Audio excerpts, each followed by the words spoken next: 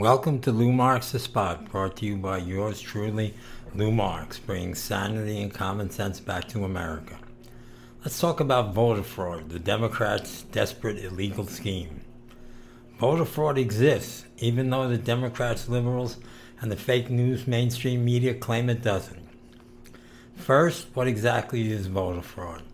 The FBI defines voter fraud as a crime to intentionally give false information when registering to vote. It's also a crime to receive money or something of value in exchange for voting. It's also a crime to mail in absentee ballots in the names of deceased people or animals or non-existent persons, or voting more than once in the same election. Voter fraud, intimidation, and identification laws are sharply partisan issues. However, voter fraud continues to plague our nation's federal elections, diluting and canceling out the lawful votes of the vast majority of Americans. There must be a mandatory photo identification for voters at the polls, like most other countries. Simple. Democrats, of course, insist that voter fraud is not a problem, that voter ID laws will disenfranchise countless American citizens, meaning illegal aliens who don't have ID or are not legal here. Dead people obviously don't have ID, and even cats and dogs who don't have ID. That's the Democrats. The EAC was created by the Help America Vote Act of 2002 to serve as a national clearinghouse and resource of information regarding election administration and research. As a supposed bipartisan commission, the EAC should remain completely independent from partisanship. But it doesn't. So how does voter fraud occur? Voter fraud is very, very, very common. And there are poll watchers even to look for people impersonating voters or voting numerous times. People that have died 10 years ago are still voting, cited in a report that found 1.8 million deceased people remain on voter registration rolls. Let me say that again. There is a report that actually found, in fact, 1.8 million deceased people, dead people, they remain on voter registration rolls. That means fraud could be for 1.8 million people so easy they could fake votes. There's a massive problem with illegal immigrants who are voting, citing research by Old Dominion professors who say non-citizen voters may have benefited Democrats in 2008. Of course they did. If you don't need ID and you don't have to register, you can just vote. Anybody can sign as many names as they want. To be sure, voter fraud happens. This is common sense. In Chicago, 62 people, most of them precinct captains, were indicted by a grand jury for stuffing ballot boxes. Precinct captains. And Democrats buying votes, including a scheme in which they would identify registered voters not voting on election day and forge ballots in their name. This is done by the Democrats. Busloads of people going from polling place to polling place, such as Rudy Giuliani described. The Democrats had busloads of college students coming into New Hampshire from other states to vote, and busloads of Mexicans from Oklahoma voting in Kansas, illegal immigrants. Votes are also stolen. Ballots are also burned and thrown out. A new report by the Pew Center on the states finds that more than 1.8 million dead people are currently registered to vote, as I said, and 24 million registrations are either invalid or accurate. That's an incredible amount. 1.8 million dead people are currently registered to vote, I'll say it again, and 24 million registrations are either invalid or inaccurate. 24 million people, that can turn the election. The Pew study also found that almost 3 million people are registered to vote in more than one state. That could be, if they're registered in 3 states, that could be 9 million votes. Fraud. And the Democrats and the fake news media consistently repeat unsupported, patronizing claims that voter registration and absentee ballot laws somehow suppress minority votes. Come on, people, this is common sense. With the numbers I just mentioned and the way things are set up for voting in America, unlike other countries like Australia or Europe, fraud is rampant. It's so easy. Court filings by the Texas Attorney General reveal that funding for a voter fraud ring came from the former head of the Texas Democratic Party in Fort Worth. The head of the Texas Democratic Party funded voter fraud. The goal of our law should be make it easy to vote and hard to cheat, not easy to cheat. The preference for opinion journalism over real reporting prompted Carl Bernstein of Watergate fame to tell a CNN summit, we need to be doing stories that really look at whether or not there is widespread voter fraud. We still need to be doing that basic aspect of our reporting. But as we all know, the mainstream fake news media doesn't do reporting. They just lie and support the Democrats. David Wasserman of the Cook Political Report said that there are valid concerns about the restrictive impact of new voting laws and voters improperly removed from rolls. There's also a lot of outrage, soaking, and sloppy journalism in this realm that are counterproductive to fixing any real problems. The Democrats don't want to fix voter fraud. They want voter fraud. They need voter fraud to win, which they're not going to win.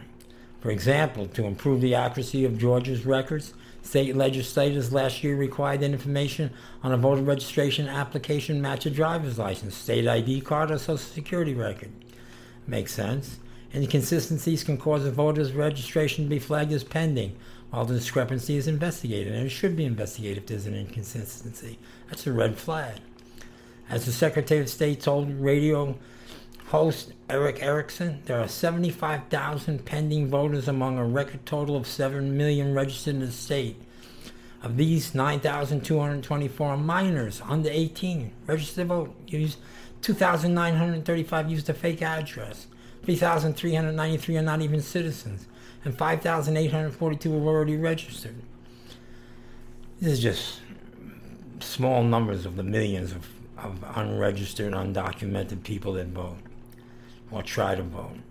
Of the remaining applications, 75% submitted erroneous Social Security information. In other words, they lied. Almost a quarter of those sloppy forms came from a registration effort by the New Georgia Project, a group founded in 2014 by, get this, Stacey Abrams, the racist Democratic nominee for governor there. While the fake news media have chased down the Georgia rabbit hole, law enforcement and citizen watchdog groups have uncovered serious voter fraud problems that have received almost no national attention. The fake stream news media is not going to tell anyone. For example, in Texas, court filings by the Texas Attorney General reveal that funding for a voter fraud ring came from the former head of the Texas Democratic Party in Fort Worth, like I said.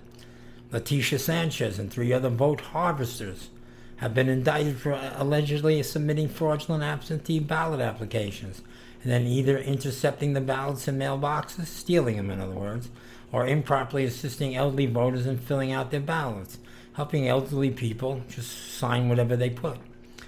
Separately, the Texas Attorney General has announced he's investigating mailers sent to non-citizens, non-people by the state Democratic Party, asking them to register using applications that had already had the box asking about citizenship checked yes. So they already had the box for that they said they were a citizen checked yes. They didn't care who they were or what they were. Just fill out the rest and sign, even with fake signatures. In California was recently forced to admit that it had mistakenly registered almost 25,000 ineligible voters. The state didn't even realize it was registering non-citizens until a Canadian who was a permanent resident of the U.S. contacted the Los Angeles Times to say he had been improperly registered under the state's new automatic voter registration system. In a letter calling for an audit, Democratic Secretary of State Alex Padilla admitted that such persistent errors will undermine public confidence. In Pennsylvania, over a 20-year period, Pennsylvania Department of Motor Vehicle officials have allowed thousands of non-citizens to register to vote, and many have actually voted. That's incredible. That's illegal. That's fraud. That's a crime.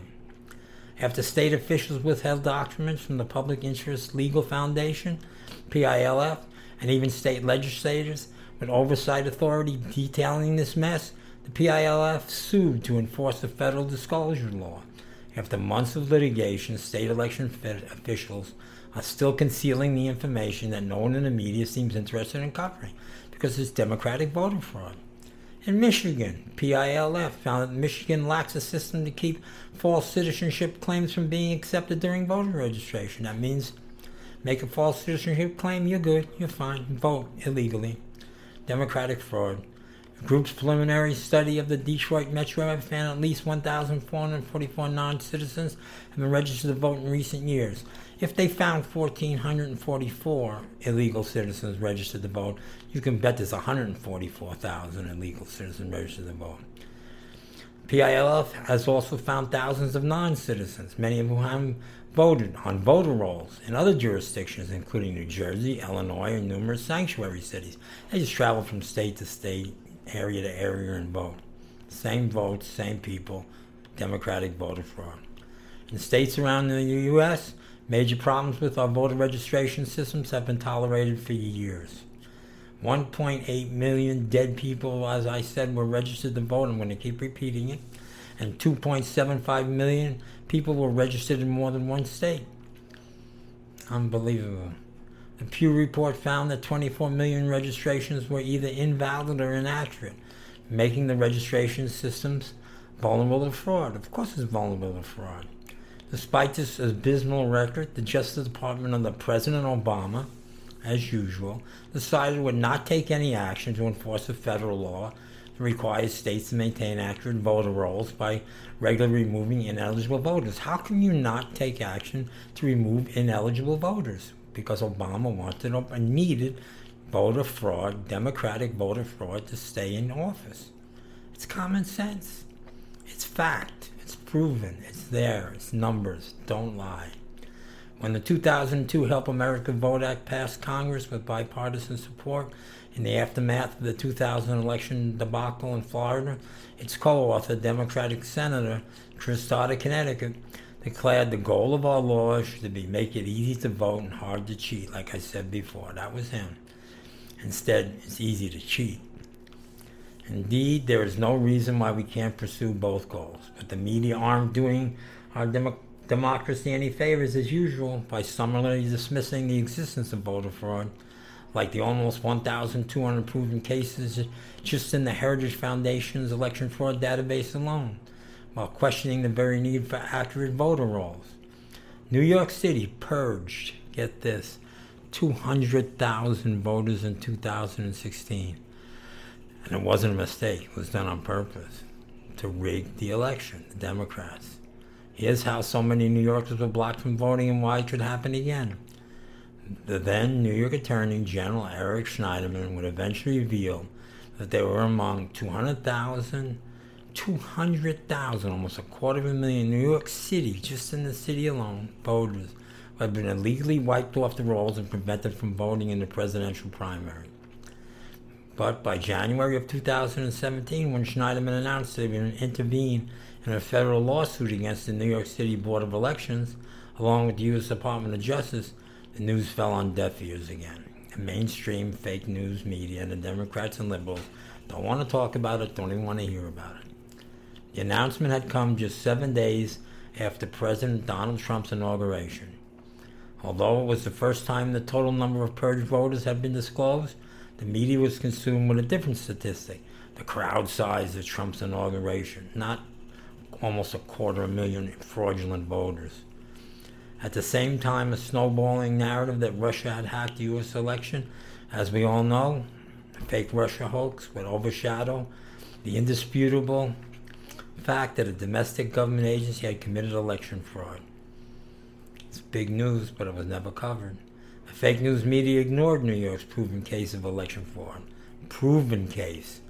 Perhaps because it had been facilitated by Democrats, of course, and not by Kansas Secretary of State Chris Kobach, a Republican, with a national profile for championing strict voter ID legislation. Mail-in ballots are also very, very, very extremely dangerous. There's tremendous fraud involved there and potential for even more fraud.